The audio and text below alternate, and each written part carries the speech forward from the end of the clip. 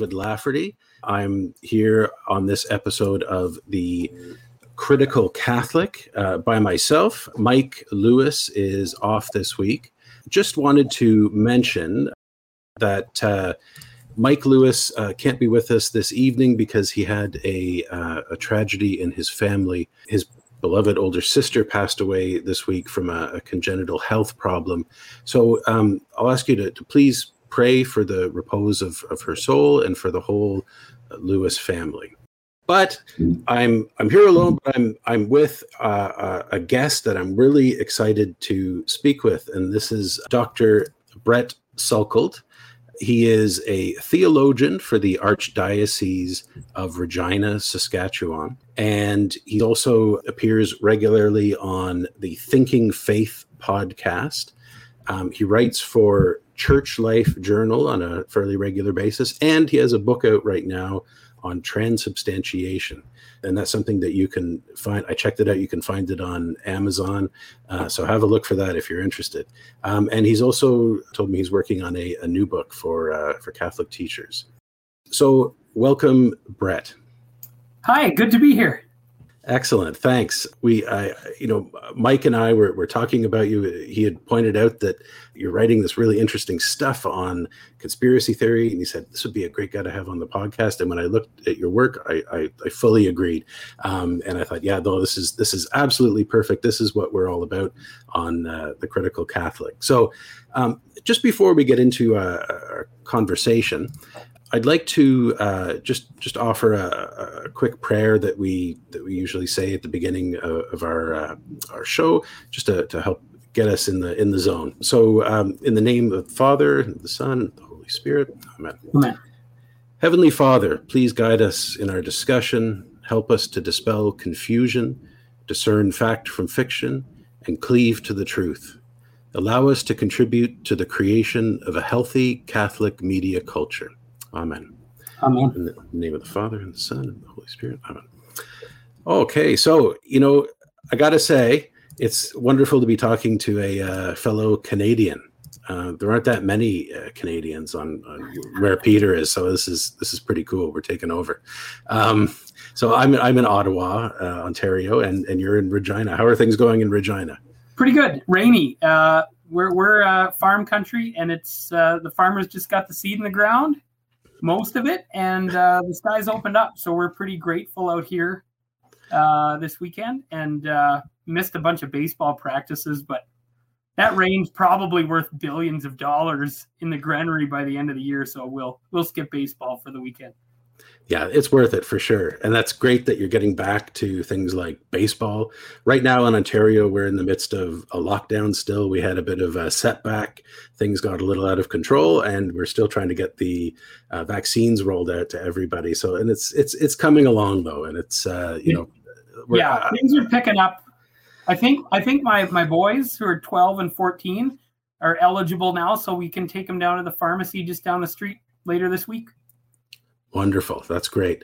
Yeah, I got vaccinated recently, and it feels good to have a little protection, a little more confidence going out and about, and I think I'm feeling that confidence in people outside now, and it just feels like the thaw is coming, and things are things are getting back to normal. So I guess I'd like to start off by asking you how you became interested in conspiracy theory. And I should mention that this show, the Critical Catholic, that's one of the reasons that we started this show, is because we were dealing with so much misinformation and conspiracy theory kind of seeping into the Catholic world and Catholic certain areas of Catholic media. And we felt that it was good to have a regular show that would look at some of the problems that it raises, and maybe try to help do something about it. Mm-hmm. So maybe if you could you just give us an overview of how you became interested in this phenomenon of conspiracy theory? Yeah, I mean, I guess I've always been interested, but it became a sort of professional interest for me around the time of the Amazon Synod. So I work in a diocesan office, and I try to stay up on my reading, what's going on in the global church, and and following the coverage and the reactions to the various proposals or the imagined proposals or the ostensible proposals or whatever of the Amazon Synod, just it felt like there was a shift happening. I mean, ever since Pope Francis was elected, there have been Catholic media outlets that have taken a certain stance that maybe goes beyond normal journalistic license in terms of interpretation. I mean, some ill will in interpretation, right? And just an unwillingness to try to report what is true, but coming with a very specific agenda. But with the Amazon Synod, it seemed to sort of go into sort of this hyper phase. So I actually said to my bishop, who's my boss, I think the bishops need to start thinking about this because it's becoming a real problem. And maybe you might propose to your fellow bishops, that when next time you have a plenary assembly, they bring in speakers and different things. You might look for someone who could address this topic. And he said, well, why don't you become an expert in it? And I said, well, you're the boss, I guess. So I went from reading various things on the internet, not so much about conspiracy theories, but conspiracy theory style things, right? I was reading those kinds of things and picking them apart, and then some of the reactions to them. I went from that to like getting a bunch of books, like academic books by psychologists and social theorists and whatever, to learn about what really is a conspiracy and how does it work and how does it impact people. And so I just started reading. And as I started reading, I was able to see a lot of things much more clearly, right? Because the thing about conspiracy theories is they're slippery. Like they're designed to be tough to get a handle on, and we don't have a lot of good categories for them. They've been designed to subvert our best categories for understanding information. And so I found that I had categories for parsing what I was reading, and that was really helpful. And so then I started engaging in different particular questions, and I wrote a couple pieces. And when people read them, I got a lot of responses that were like, yes, that's exactly what it feels like when I read a conspiracy theory. You've sort of helped me see and understand and the thing about conspiracy theories is a lot of people, when they see them, they know something's fishy. Even conspiracy theorists themselves know because they'll post on my Facebook, they'll say, well, is this a conspiracy theory? And 100% yes. Every time they do that, it is because they recognize what other people think is funny business, right? And so it's been helpful to have categories to think about it and help other people think about it. It's also a little scary to watch the information environment sort of morph, because this is cultural, but this is also technological, right? So the way that information spreads on social media is different than it has spread.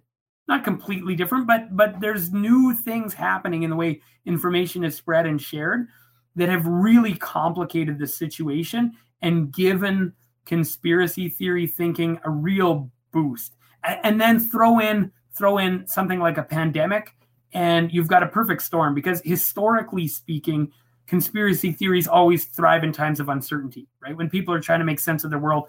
So between the technological changes in communications and things like the pandemic, it's really gotten crazy out there.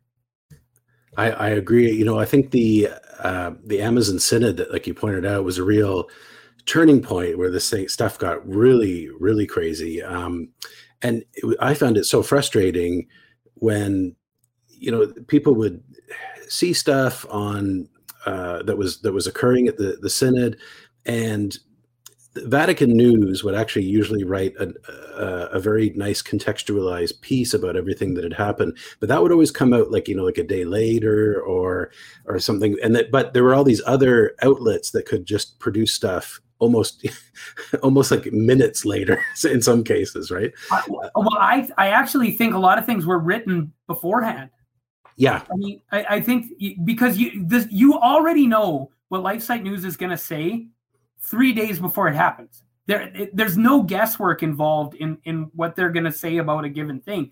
So they can basically write things in advance, tweak for a couple of sort of details and have it ready to go. I mean, one of the things about conspiracy theories is a kind of weird, shocking predictability.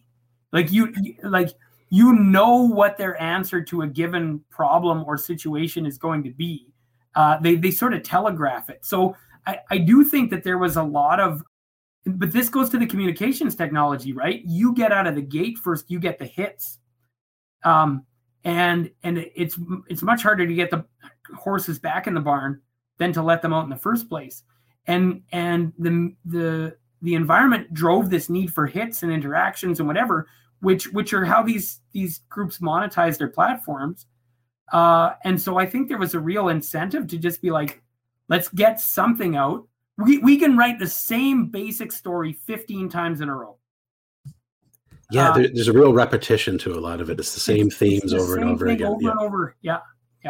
And I when just before, I think it was just before anyway, the Amazon Synod happened, or as it was happening, a website appeared called Pan Amazon Synod Watch, which was run by a group associated with the Tradition Family Property Movement. And they were laying out they had all these articles, and you could tell that a lot of the stuff that ended up being kind of coming into Catholic media on social media was being somehow being taken from this source material, or at least that source material had sort of planted the seed for a lot of things that then spread on social media. So there was some real organization to a lot of it. It's a very strange thing because the narrative is, look out, here's what the liberals are going to try to make the synod about. And then, and it's, it's women deacons and it's ordained priests, right? And it was the very conservative outlets that managed to keep those issues at the forefront. And then when you read Queridia Amazonia, it gets a little treatment in the 4th chapter on those questions. And it was far from the central focus of the thing. But I mean, it's both sides almost collude to undermine the church's ability to have a healthy discussion about the central issues, because everyone's media, whether you're liberal or conservative, everybody's media numbers are driven by the controversial issues. And it was laid out by media before the thing started that this is what we're going to all talk about for the next few weeks. Yeah, to be fair, it was not just the kind of far right Catholic media that was doing this. It was there was also a lot of hype generated by liberal Catholic media, or just the liberal media in general, about the potential implications for changes to Catholic discipline and things like that that could come through this synod. So there is some blame to go around, and in the end, like you said, it seemed like a lot of people didn't really experience the synod. They experienced all the conspiracy stuff around it, but they missed the whole point of it in some ways, the really substantial issues that were discussed. So it's a tragic thing that we're not sometimes actually seeing what's going on in the church. We're just seeing a sort of parody of it, right? Yeah. It's really a circus, and both these groups feed each other. I mean, they butter their bread by spending their time on each other. And I think it's worth recognizing that they've cultivated an economic plan that requires that kind of rivalry, right? If they were to step off and say, we're not going to give this any air because that will subvert the workings of the church and the church's ability to have healthy discussion, they'd be cutting into their own profits. I mean, or even if they're nonprofit, cutting into their own revenues, right? Yeah, absolutely. It's the outrage bait that drives the clicks all the time, and it's a very difficult thing to fight against. So you published just recently a piece on the Word on Fire blog, which I really, really enjoyed. I thought it was very insightful, called "Faith, Reason, and Conspiracy Theories," and I've put the link in the chat, and for anyone who wants to check it out.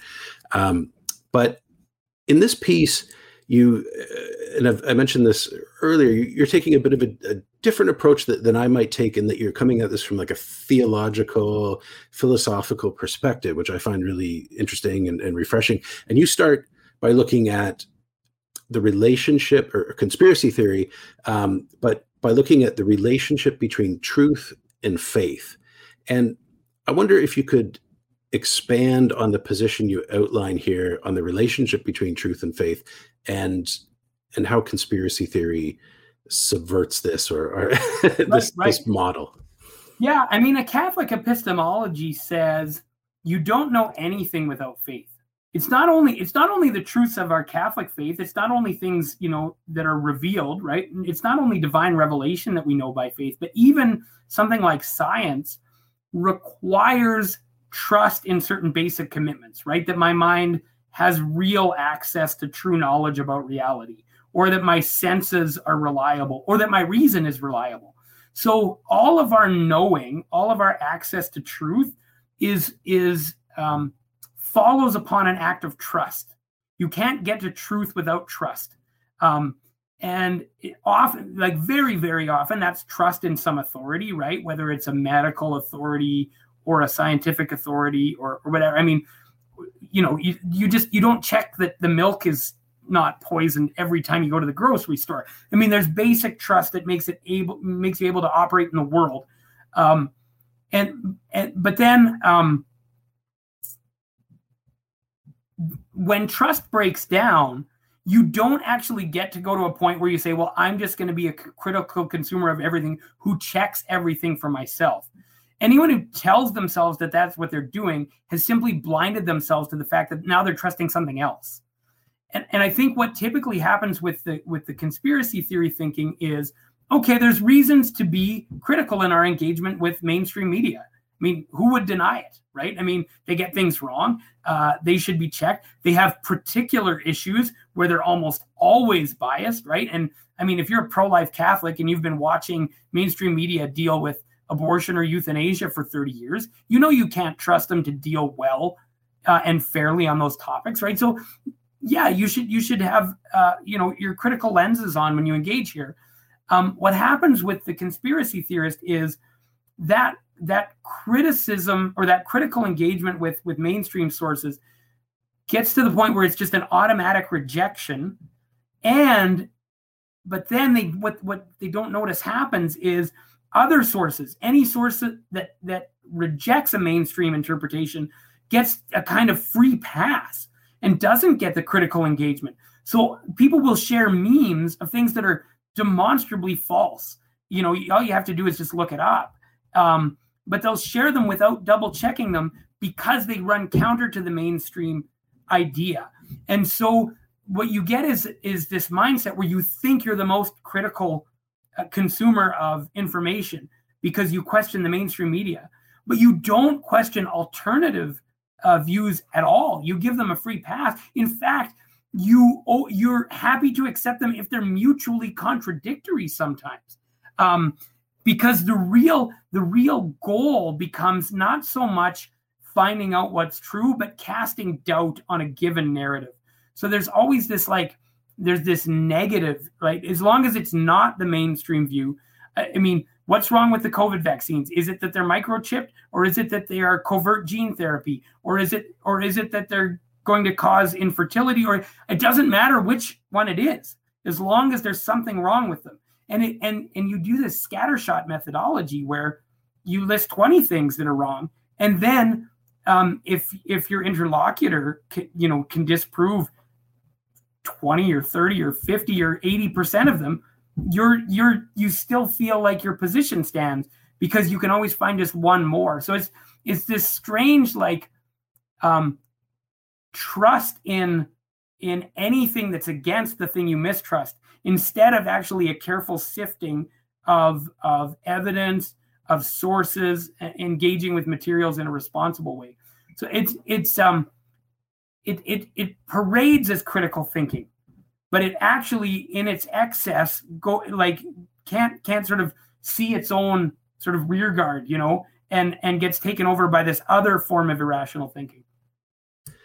Yeah, and I think this is probably how very intelligent people can be drawn into conspiratorial thinking because, like you said, there are good reasons to mistrust the mainstream media. There's good reasons to question the motives of politicians or world leaders of various kinds.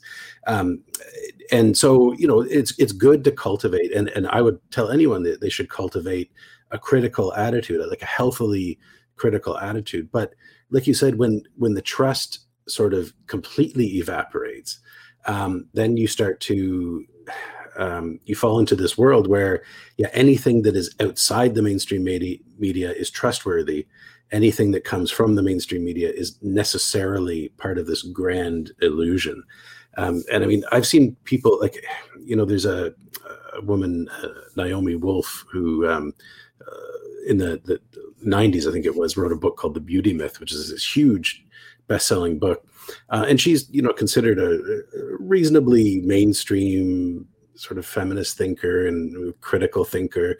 And recently it seems the last year or so, fallen into this COVID conspiracy stuff. And the last thing I know, she was talking I saw her on Steve Bannon's podcast. And I was thinking, what insane world are we living in where Naomi Wolf is chatting with Steve Bannon about things they share in common and believe? It's so bizarre, but it's because this conspiracy theory united them, and it seems that even people who have the ability to think critically and think intelligently about things can fall into this. I mean, I'll admit there have been times in my life when I've sort of given too much credence to particular conspiracy theories. Like usually I can pull out of it after a while, but for a little time I'm like, oh, I feel I'm kind of red pilled about this. And, and then eventually you come to your senses, but some people, they don't come to their senses. Well, they stay there. It's tricky because there are real conspiracies. I mean, there's kind of a linguistic problem because conspiracy theorists will just say, well, I mean, look at big tobacco, look at, what's the name of the Tuskegee experiment? Yeah. Right. Look at Watergate. I mean, there's actual conspiracies in the world.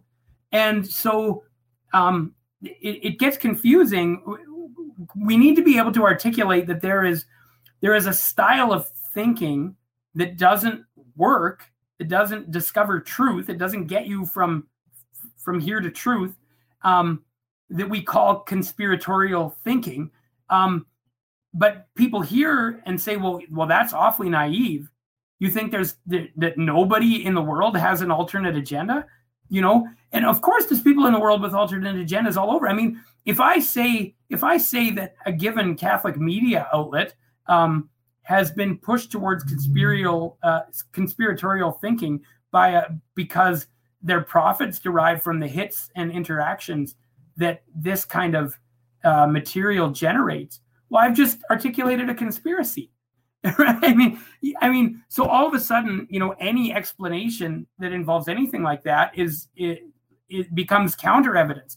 And so what I want to be able to say is there's a style of thinking that is inadequate, right? And it's in a way it's fundamentally I don't mean to say that every person who does it is dishonest, but there's a dishonesty at the heart of it because it's not actually willing to go where the evidence goes. It's generally a conclusion in search of evidence or a conclusion in search of an argument, right? So if you're anti-vax, then it's funny, you watch how, if I'm LifeSite News, the question should largely be about the relation between the vaccines and abortion. And if you pay attention to the coverage, that's hardly mentioned anymore, right? It didn't grab. It was easily resolvable within basic principles of Catholic moral theology. If Francis had got the vaccine and Benedict had not, they might have made hay with that. But both popes getting the vaccine together undercut that narrative, and so now it's all about. They say it's not really a vaccine. They say it's gene therapy. They say it's going to have all these problems down the road. that we're all part of some mass experiment. It's all part of some global reset. It's not about abortion anymore. And so it's like, okay, well, the abortion thing didn't work to undermine the vaccine, so we better find something else. And you just keep chasing an argument for a conclusion that you've had from the beginning, which is, I don't want this vaccine. And there's something fundamentally dishonest about like having your conclusion and then searching all over for your argument. And I find that all the time with this kind of stuff. Oh, you're muted, David. Apologies. Sorry, that's a really good point. In that, there are valid questions people could have about the vaccines. Like you said, the idea of this connection to stem cell lines that were originally derived from a aborted fetus, that is relevant, and it's a real thing that anyone in the church who's thinking rigorously in terms of more Catholic morals has to take into consideration, and it was taken into consideration. The CDF talked about it, and it's pretty clear how that plays out. But yeah, like you said, that wasn't enough, because the idea that this is all this great reset, this is all part of a new world order that is trying to control the population of the world, that came first, I think, in a lot of cases, and then they find evidence that can that seems to support their conclusion. But you have to have that basic trust that even though there are people with agendas out there, absolutely, that in general you can trust the scientific community, you can trust the global political community within limits. I mean, there's always limits, right? Like, but you have to have like just some basic,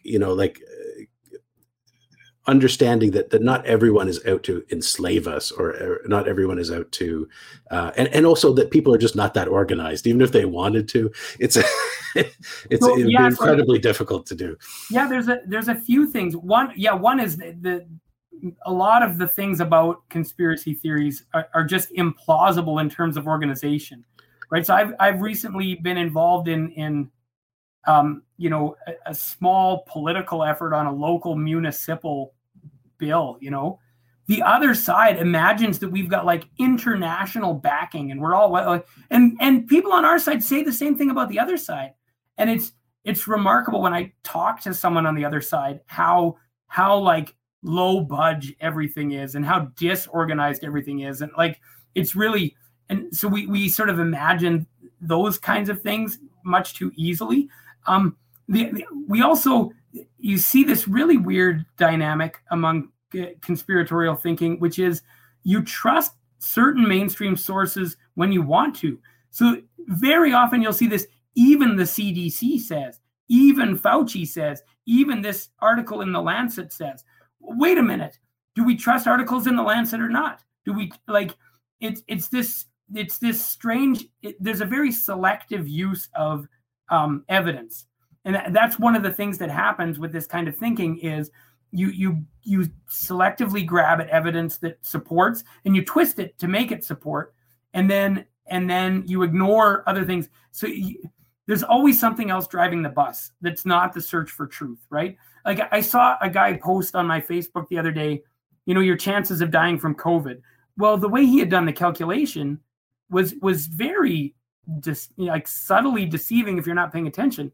He just took the number of deaths in Saskatchewan divided by the number of people at a certain date and said, well, that's like way less than 1% chance, right? Well, that looks plausible, except that's okay. There's 20 problems with it from a statistical point of view. That's at a certain date. That's if no one ever gets it again, right? But actually, you don't calculate it against the population. You calculate it against people who contracted it, right? It's like, what are your chances of dying if you get it? And then then another calculation is, what are your chances of getting it? It's not just like, 3 months into a pandemic, X number of people have died out of a population of Y. And but it looks really compelling. Like someone just did a math equation on Facebook that says that virtually no one dies from this.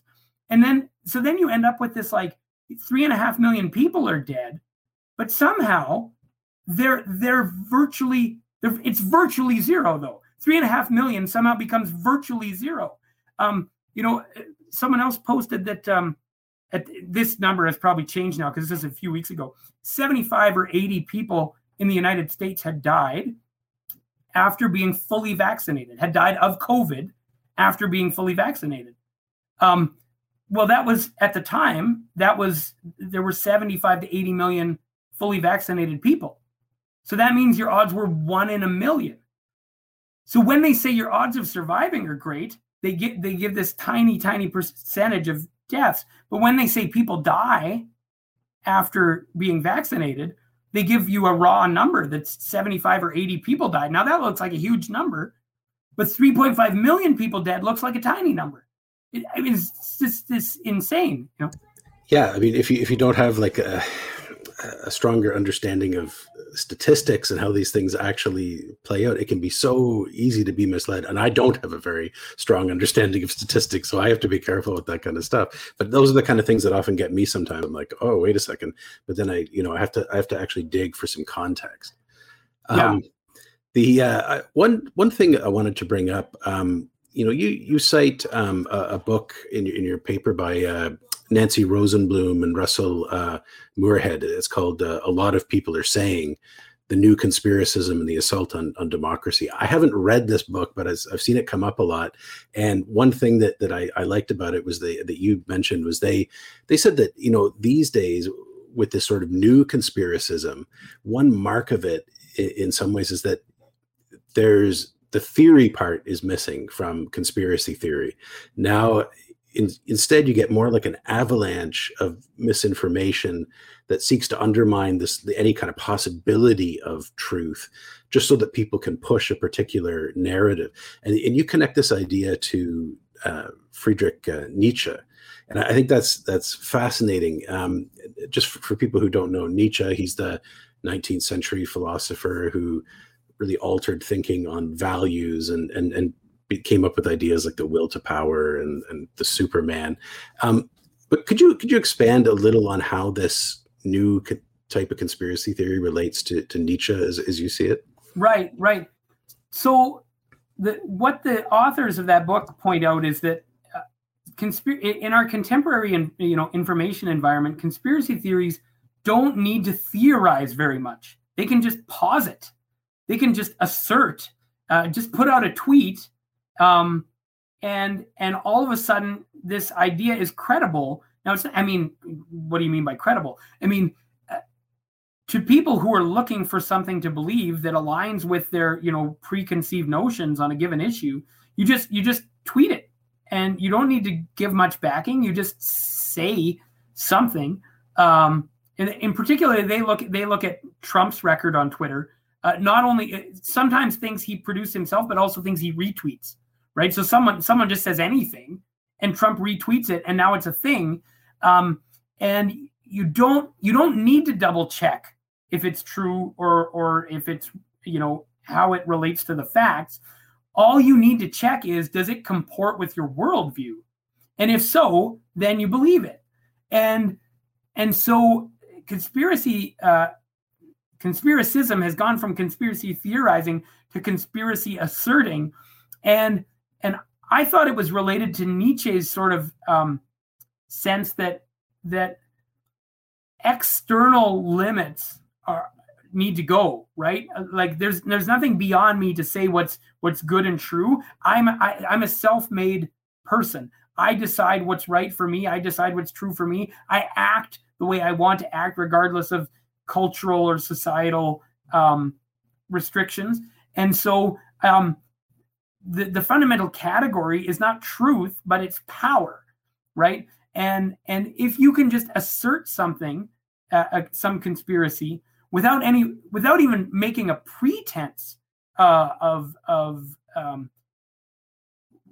making an argument for it, right? Of some pretense of connection to truth, you just say, this is how it is. That looks to me like now the fundamental bar that we're measuring is not truth that outside of us, it's power. And whoever has the power can say what they want to say. And they can leverage the media environment to say it if they want to. Yeah, and that really fits with Nietzsche's idea of the Superman as someone who makes his own truth. In a world where there are no like absolute values, what you do is you create your own out of whatever you can find, essentially. And I saw that in the whole Stop the Steal thing that evolved after it became clear that Trump had lost the election. I saw all these, little bits popping up here and there, some things that Trump was retweeting that were coming from classic conspiracy theory sources, like sometimes QAnon people and that sort of thing. And over time, I thought, these are all false. And I looked into some of these, I dug into them. A lot of people dug into them. They were all false. But over time, they created a sort of pseudo-truth, which was this idea that there was widespread election fraud, and it's a truth that Trump essentially constructed, and it's a truth that the Republican Party seems to be finding it very difficult to let go of. So it's such a fascinating, disturbing thing. But I find it interesting how it does have its roots in this very modern sort of way of thinking, this that derives from Nietzsche. I mean, Nietzsche really helped to define some of the paths that philosophy took during the 20th century, and especially this sort of create your own truth mentality. Yeah, and one of the fundamental things about conspiracy theories is they're really designed to sow doubt. They're not really designed to build a case. They're designed to sow doubt against another thing. And so if some of their case building falls apart, they can just fall back on, yeah, but I still have no reason to trust this other thing, right? And the end game of that kind of doubt sowing is in the end a sort of total cynicism, right? And that's what leads. Well, then there's nothing left but the assertion of power. And it's remarkable to watch Catholics who up until like 3 years ago were, full on Pope Benedict, dictatorship of relativism. Relativism is terrible. And now those same people on my Facebook will say, how can we even know what's true anymore? They make these sort of bold claims and that's their response. If they make some claim that you can disprove, then the fallback is, well, who even knows what's true? These were people who hated relativism up until 3 years ago. And that's something that, on the Critical Catholic, we've tried to, put forward, is that you can't, as a Catholic, morally speaking, you can't use lies or misinformation to achieve a goal, no matter what the goal is. Even if it's a noble goal, if you're harnessing lies and fooling people and trying to create your own truth, or, the sort of thing, that's an illegitimate path to take. So I will take the ring and march into battle and defeat Sauron. Yeah. No, throw in the fire. That's evil. If you win with that, you become Sauron. That's a very good analogy. I think I had never thought of that, but that's actually a very, very good analogy. The ring. Yes, it's very tricky, very tricky. Yeah, that's why Gandalf won't touch the thing. Yeah, because he knows that's its power, right? Yeah. And he's susceptible to it, I'm sure, just like anyone else. We all are. We're all susceptible to that way of thinking. I'd like to move on to another paper that you published recently, and this one was in the Church Life Journal, on Catholic creationism as a conspiracy theory. And this is fascinating. I wrote a little bit a year or so ago on Catholic creationism, because I came across, I think, the same people that you came across, the Colby Center. And I was a little shocked that there were Catholics who took this fundamentalist approach to creation or creationism.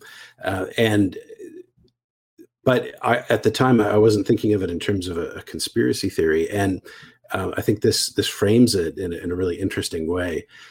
So maybe could you just tell us a little bit about how this essay came about? Right. So I wrote a piece like 6-7 years ago, just for our Archdiocesan blog, explaining a basic Catholic approach to evolution, right? It's not a problem given the way that Catholics read Scripture, given our doctrine of creation, given the magisterium's basic approach to this question, given, I quoted Augustine and Aquinas on these questions, said, it's not a problem for Catholics. Evolution isn't a problem for Catholics. Now, an internet sort of self-appointed internet, orthodoxy watchdog came across this years later and went after me.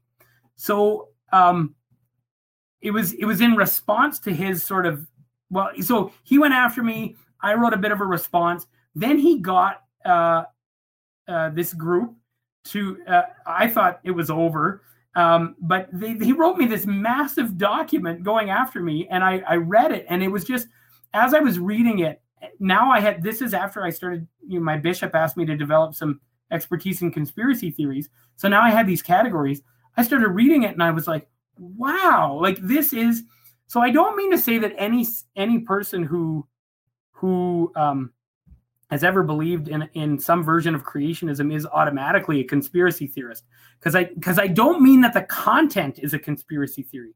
I mean that the way that these people were engaging was conspiratorial. And it was things like, once you demonstrate that a certain claim is false or doesn't prove what you think it claims, you just move on. Like you just ignore it. You pretend it didn't even happen.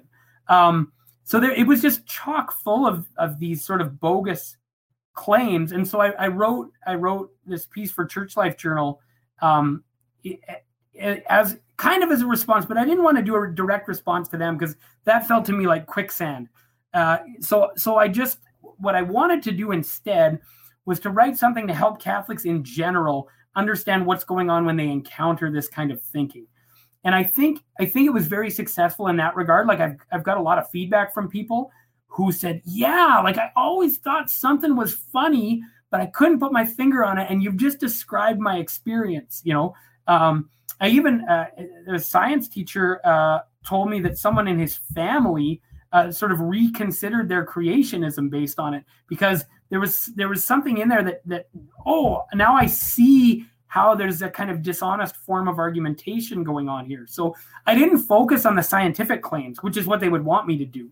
I focused on the form of argumentation, which is largely illegitimate. Of course, they wrote a lengthy response to me again, and I just said, well, carry on. I mean, if you want to write 50,000 words every time I open my mouth, they might write another one now. I don't know. I mean, there's only so much time in the world, Well, I think it's important the distinction you made between, those who maybe, let's say, don't believe in evolution, right? Who are Catholics, we're not required to believe in evolution as Catholics, right?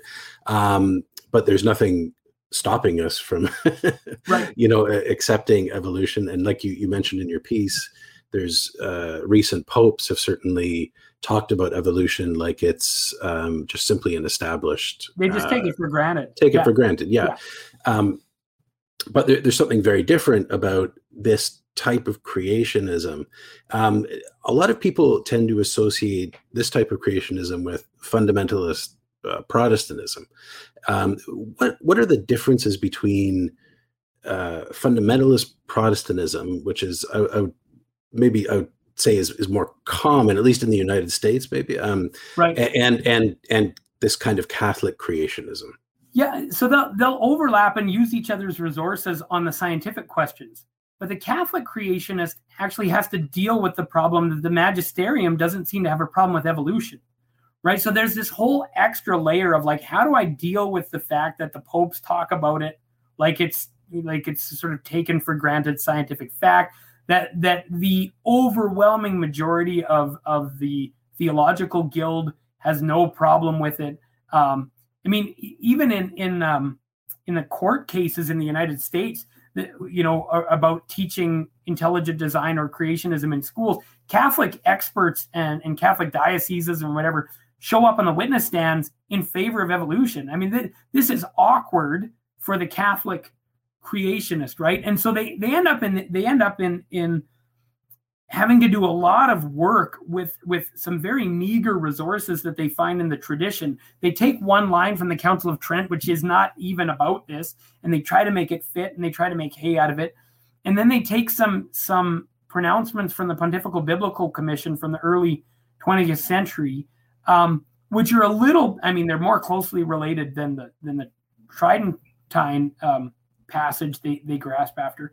But they try to make this work, but they have to make these things like super authoritative and more authoritative than everything else that the church has said and done on these topics. And they really have to stretch them to say things they never say.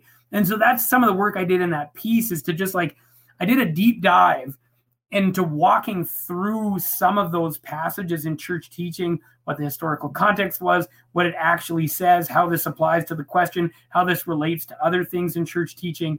I mean, the Tridentine text in question is then interpreted. I mean, later popes refer to it and tell us how they interpret it, you know, like Leo the 13th. So, I mean, I did that kind of deep work, but the Catholic creationist has to like really paddle upstream against their own tradition, which means that they're basically suspicious of like anything coming out of Rome for like the last 50, 60, 70, 80 years, right, is all suspect. And then it gets lumped in with everything, right? So the document they sent me, they're against ecumenism. We need to talk more about fathers as heads of households. You know, this is about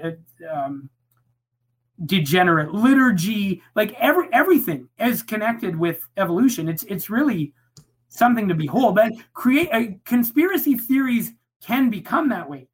Like QAnon does it too, right? They can become all encompassing. They explain everything. They're the lens for understanding everything that's going on in the world. I think that's happening to some degree with people about vaccines and stuff now. It's every single political or even, I mean, even the weather. Like there's people who think it's the end of the world and this is the mark of the beast. And then when the rivers were running red in Russia because of the mining runoff or whatever, it was literally the end of the world. You know, they can become this all encompassing thing. Yeah, I've heard a lot about the end of the world the last while. But if you look at the history of all the people who have ever claimed it was the end of the world, it's fascinating, and it always leads to that great disappointment when it actually doesn't end. Saskatchewan, he's been pumping the end of the world for 20, 30 years now, and all his followers and all his people who send him money, they're convinced that this time he's right. Well, we went to World Meeting of Families in Philadelphia, I think it was in 2015, and we were told not to go because Mark Mallett had said the world is going to end starting with a catastrophe in Philadelphia during the World Meeting of Families. Well, of course it didn't happen, but that doesn't stop anyone from thinking that he's right this time. It's funny to me how he maintains the trust of his audience when he's batting like 0 for. He's 0 for infinity, you know? And it's the same with QAnon as well. There's always these predictions about, all the arrests are going to happen, all the Democrat politicians are going to be sent to Guantanamo Bay or executed, and it's always going to happen like next Wednesday, and then it doesn't happen. But they just keep going on. And I mean, even now, after like nothing has come true, there's still a much smaller now, but very devoted band of QAnon people out there still. One thing that some of the evidence that I guess magisterial evidence that these Catholic creationists bring to the table is this, and you quoted it here. It's the 1909 response of the Pontifical Biblical Commission on Genesis, and I found this interesting because there they talk about how I think the quote was something about how Genesis should be read literally or something along those lines, right? But as you pointed out, this has to be read in context of what was going on at the time. And you said that, this was the time of the modernist controversy, right? So, and there was this huge movement that was part of modernism that was about a really radically skeptical approach to biblical studies. And this is more of a response to that sort of extreme skepticism, rather than Right. a sort of healthy criticism, or maybe non-literal understanding of the Bible. Is that accurate? Yeah. Well, so yeah, I think even if certain claims that the Biblical Commission made at the time, right? So Mosaic authorship of the Pentateuch is a big one, right? Or Matthean priority, right? That Matthew was written before Mark. Now, almost the vast majority of biblical scholars today think Mark was written before Matthew. Well, how much does that matter for the life of faith? Which one was written first? But some people think it's a huge deal because they think the church has taught definitively that Matthew came first. But the bigger question at the time was that what we call historical critical method was threatening to undermine the scripture as the word of God, period. It was just going to make it into one more historical document with no bearing on the life of faith. And that's what the church was pushing back against. And so Pope Benedict, or Joseph Ratzinger, said on the 100th anniversary of the Pontifical Biblical Commission that they overshot the mark, and they actually, what I can't remember the exact term, but injured the credibility of the church by overshooting the mark, right? And on this particular question, there's one clause. There's like 8 questions, and on the second one is the strongest one, where it says like there has to be some sort of historical core to what's going on in the Genesis narratives. But then they conveniently ignore that, like several questions down, the document itself says like, you don't have to interpret 6 days as 6 literal days. It could be figurative, And like if the strictest document you can find in the history of the Vatican says that you don't need to interpret 6 days as 6 literal days, then you're pushing real hard on that one question to do all the heavy lifting for you. When in other parts of the same document, in the same context where they're responding to modernism, won't even carry your water for you. So they have to do this very selective kind of reading to make it work. And it's when you start, if all you see is the quote, and this is how these things work in general, if all you see is the quote, you're like, oh, maybe there is something here. And then you find out all the things they left out, and you're like, okay, wait a minute. Someone's trying to manipulate me, right? And it's the same move as these statistics. When someone's like, 70 people died, and then someone else is like, you realize that means 1 in a million. Oh, I guess I'm being manipulated, right?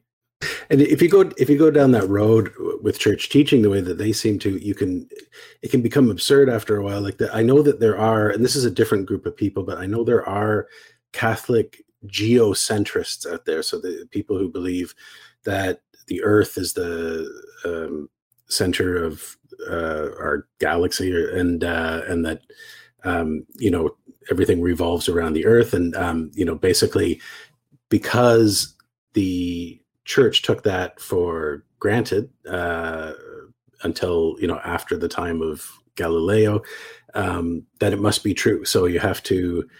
And they'll use scientific methods, pseudo methods, to try to prove this.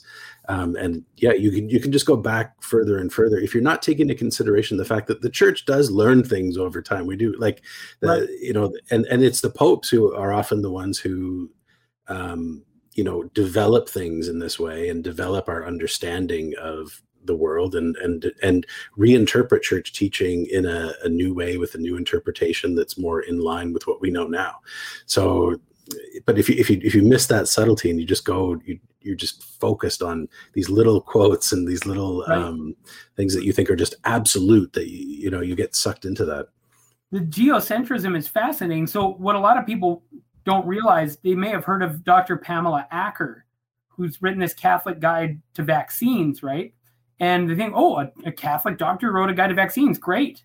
Well, she couldn't get published by any reputable Catholic or scientific publisher. So she was published by the Colby Institute. Well, the Colby Institute also publishes geocentrists. Okay, so they do that. Okay, they do. You're getting your vaccine information from a publisher that says that the Earth is at the center of the universe. Yeah. And I mean, here's my favorite story about this. This is mind-boggling. there was a very traditionalist priest from the Fraternal Society of St. Peter, right? So Latin Mass group. He wrote, he had some training in science. He wrote a book about creation, and he accepted the evidence for an old Earth or old universe. And he had never heard of this group, the Kolbe Institute, but they went after him.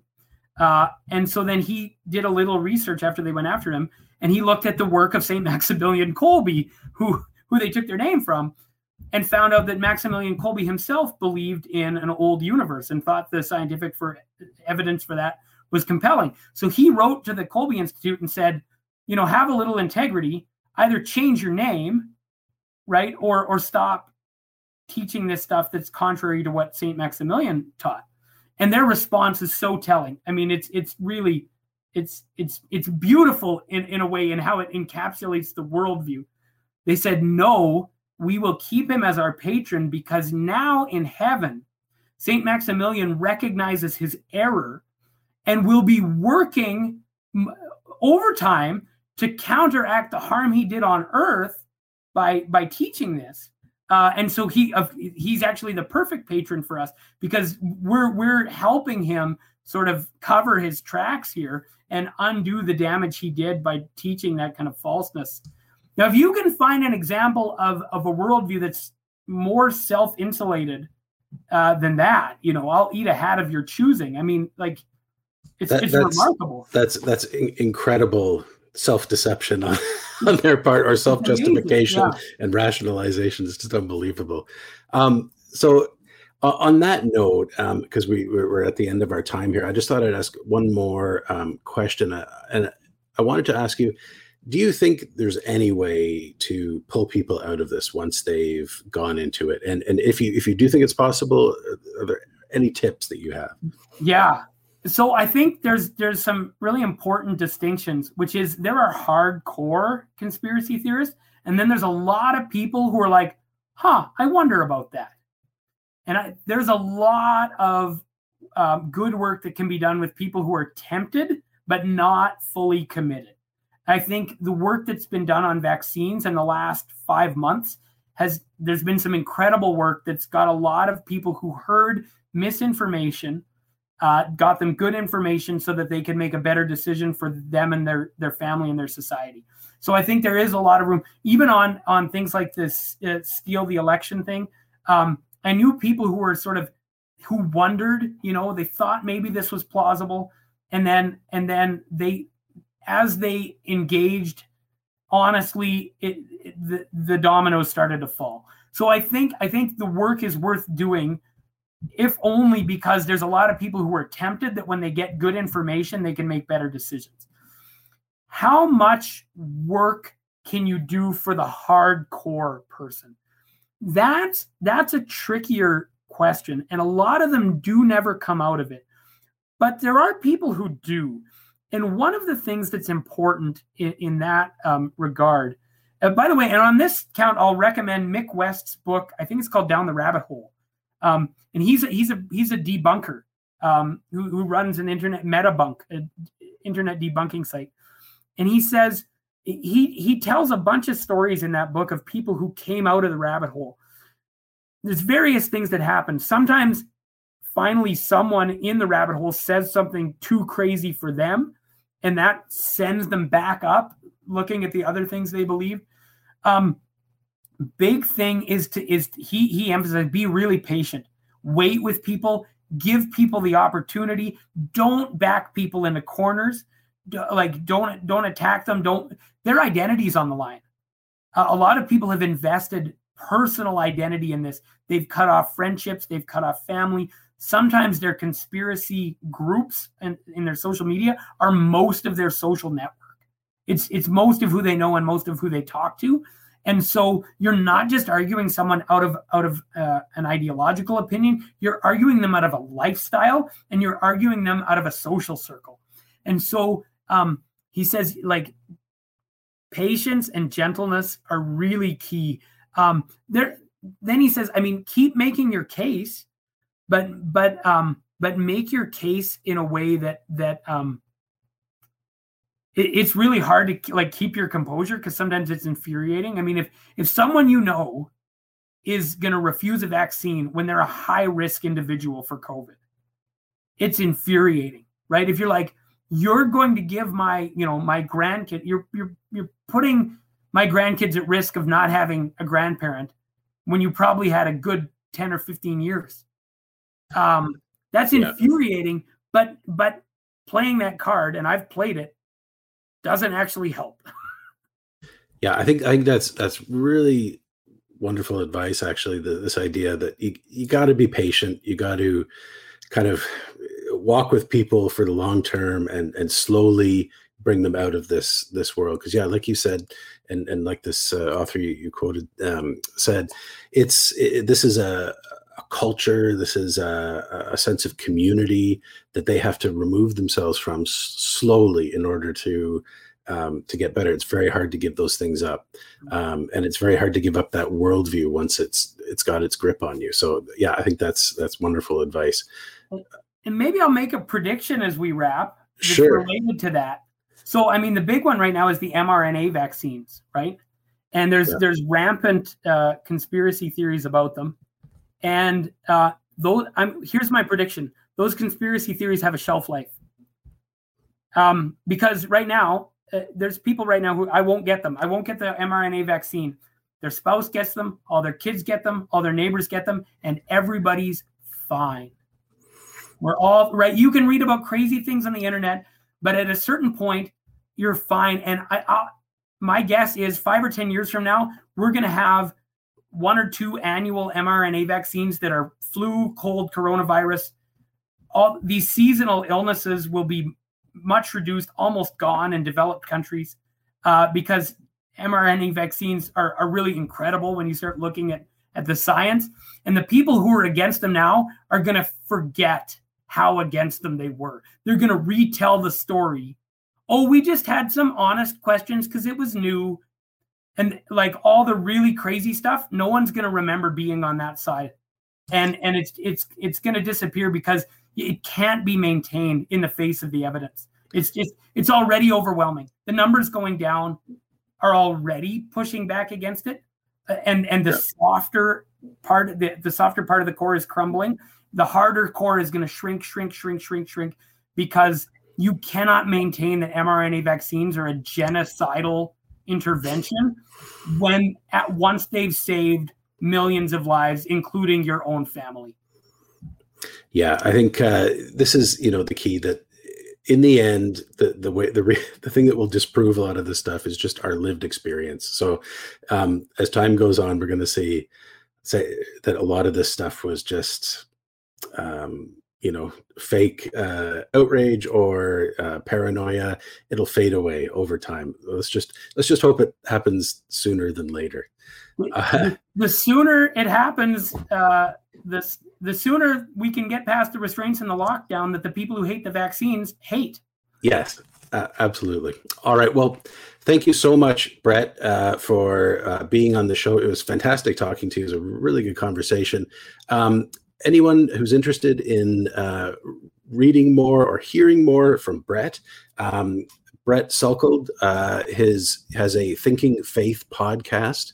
And you said you've got a lot of episodes already. And it's got to be around 300 episodes. So great. What comes out every Tuesday morning, anywhere you get your podcast, look up Thinking Faith. So people can binge on that if they want to. You can spend a lot of time. Yeah.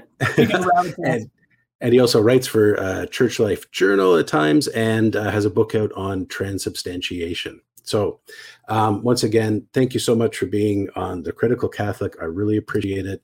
And it was nice being with another Canadian, just us two, doing the Canadian thing here. So good, have a great night, eh? All right. So good to be with you. Thanks for having me.